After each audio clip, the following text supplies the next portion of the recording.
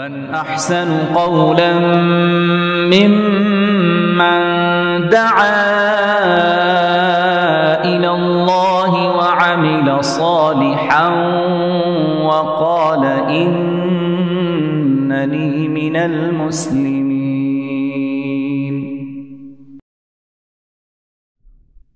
Assalamu alaikum wa rahmatullahi wa barakatuh. Bismillah ar-Rahman ar-Rahim. Alhamdulillahi rabbil alameen. Wa salatu wa salamu ala rasulihi Muhammad wa ala alihi wa sahbihi ajma'in.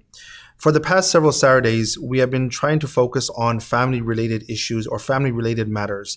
There's a lot of things that are going on within our families, and because we don't talk about them from a religious perspective, what eventually begins to happen is that the primary narrative, whether it's a belief or behavior or a practice within our cultures, it becomes the dominant behavior or dominant practice or belief. So that is why it's very important for us that even when it comes to our family related matters or issues, we have to understand what is our deen saying about it. What has our Islam said about those kind of things? Today, inshallah, I want to take and address a question that has come up to me many times in counseling sessions or whether they are phone calls, and that is that what has our deen said about the joint family system? Is Islam recommending it or is Islam against it? How should families handle these kind of issues going forward? So today, inshallah, I want to talk about this. First of all, is that when we talk about the joint family system, the question is that why are people opting for the joint family system? There could be several reasons. Number one is that either the husband's parents are very elderly, they're very senior, they're dependent on him, or number two is that, which we have seen in many cultures and is still a practice till today, that there's not the husband or the man does not have a formal education. Because he does not have a formal education, he is dependent on his father, and so what he has done is that the father may have a really established, well-to-do business, and what usually many fathers do is that they want to, bring their sons and have their sons to be part of their business going forward. So what happens is that the son gets like a very, either he will get like a very basic education, or they will not acquire any kind of education, and they're under this assumption that we'll just be dependent on our father's business, we'll work up with our father and so forth. So that is a situation that you find many times too. And the third situation is, which is a reality, which is, once again, I'm not very proud to say this, but it is a reality. And that is that you find many men who have been so spoiled when they're being raised by their parents that they cannot survive without their parents. And this is where I will say this, that mothers, please do not spoil your sons. When it comes to their room, let them clean their own room. When it comes to the basic things that they can do, you don't have to do it for them.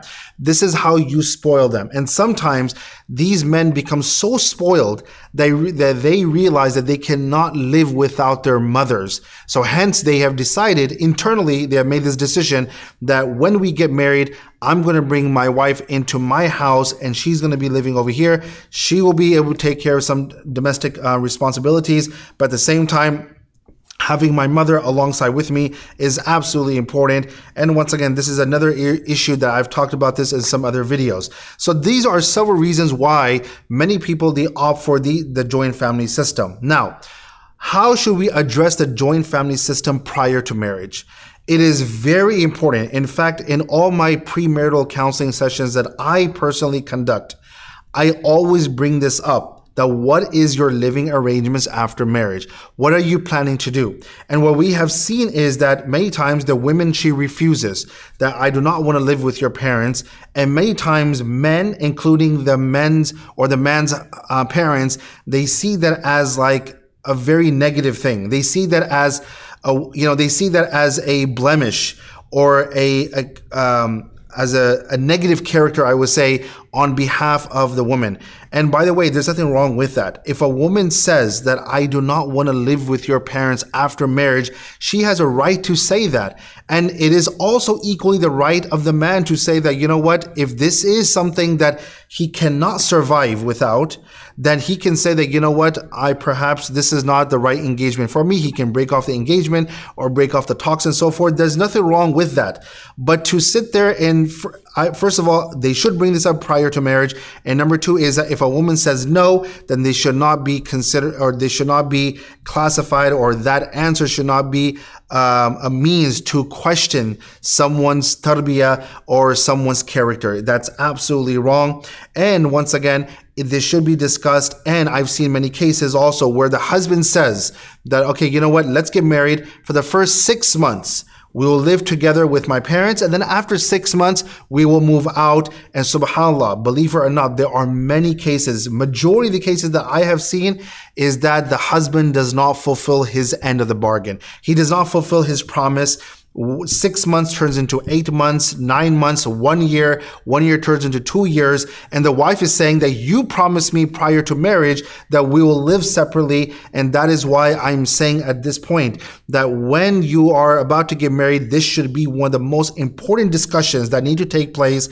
And when that happens, there should be an agreement in place. That means that if the husband says, okay, you know what, after 6 months, we'll move out, there has to be an agreement in place.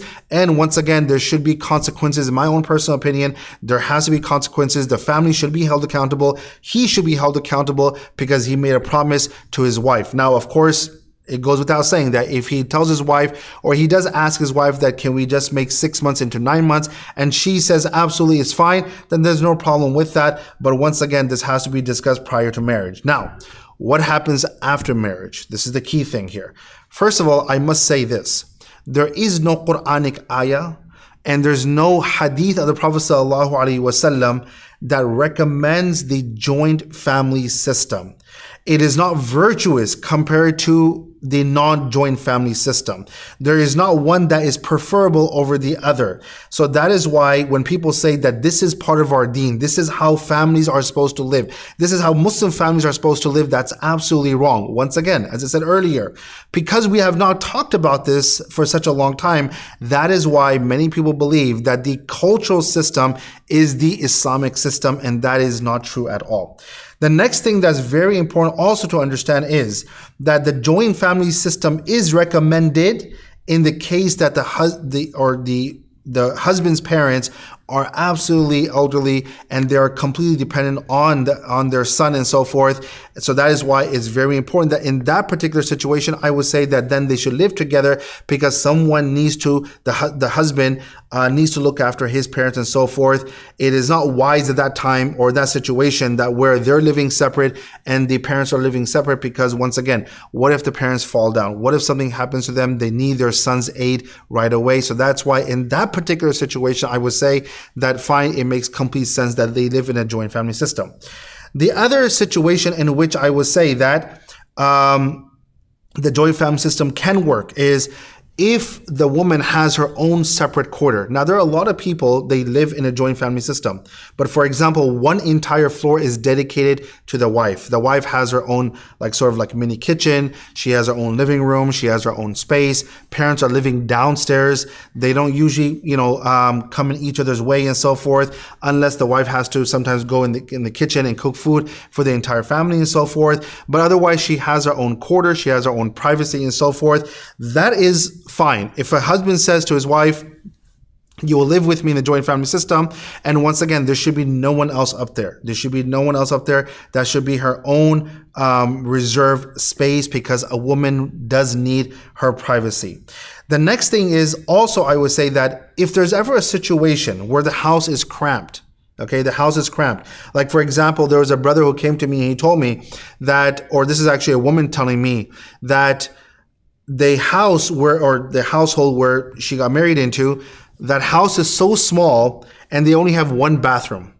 And you can just imagine the shame, even though there's nothing haram being done, but just for the woman to go and she's taking a shower, or the man is taking a shower, of course, you understand exactly where I'm going with this. Everyone understands what's going on. And it is almost a source of shame in one way that this is, when it comes to intimacy and so forth, this is a private matter between a husband and a wife and so forth. So that is why if there's ever a situation where there's so many people living in one house or under one roof, then in that particular situation, I do not recommend the joint family system. I do not recommend that the husband should bring his wife into that particular situation. It's not right with her, and it's a violation of her privacy. Now, we also find in many religious families, in fact, in many religious families, where there are multiple brothers. So the husband, or the person who's getting married, who's the husband, he has many brothers, and they're all living under the same roof. So what happens in that situation is that if he brings a wife into his life and she's living under the same roof, then she has to constantly be in the state of hijab, because when it comes to their brother-in-law, see, once again, in our cultures, there is so much, comfortableness. There is so much, people are very comfortable, I would say, or people do not apply any kind of restrictions when it comes to the brother-in-law. Yes, I'm not saying that when it comes to brother-in-laws, yes, our deen has saying that we have to apply hijab. A sister-in-law has to apply hijab in front of her brother-in-law. There's no question about that. Absolutely no question about that. And yes, you can be in the same room, for example, or like, for example, when families come together, sit down with each other. Of course, the wife should sit next to her husband in that particular situation. But once again, we should not violate the grounds of hijab and so forth. So here's what I'm trying to say. If there's a situation where they have to live under the same roof, then I would never ever recommend that a woman is put in a situation where she has to live with her husband under the same roof where she has brother-in-laws. Because once again, there's a hadith of the Prophet ﷺ narrated by Uqba ibn Amir radiallahu anh, where he said to the Prophet ﷺ, the Prophet ﷺ saying that beware of entering upon women.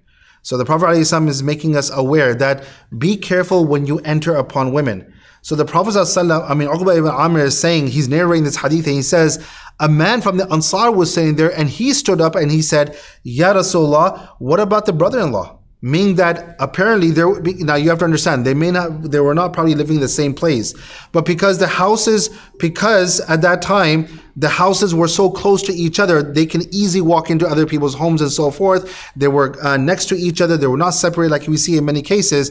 So here this man is saying that, what if I just walk into the second house and I'm the brother-in-law? There's, this woman is married to my brother and so forth. There's a certain level of comfortableness and so forth.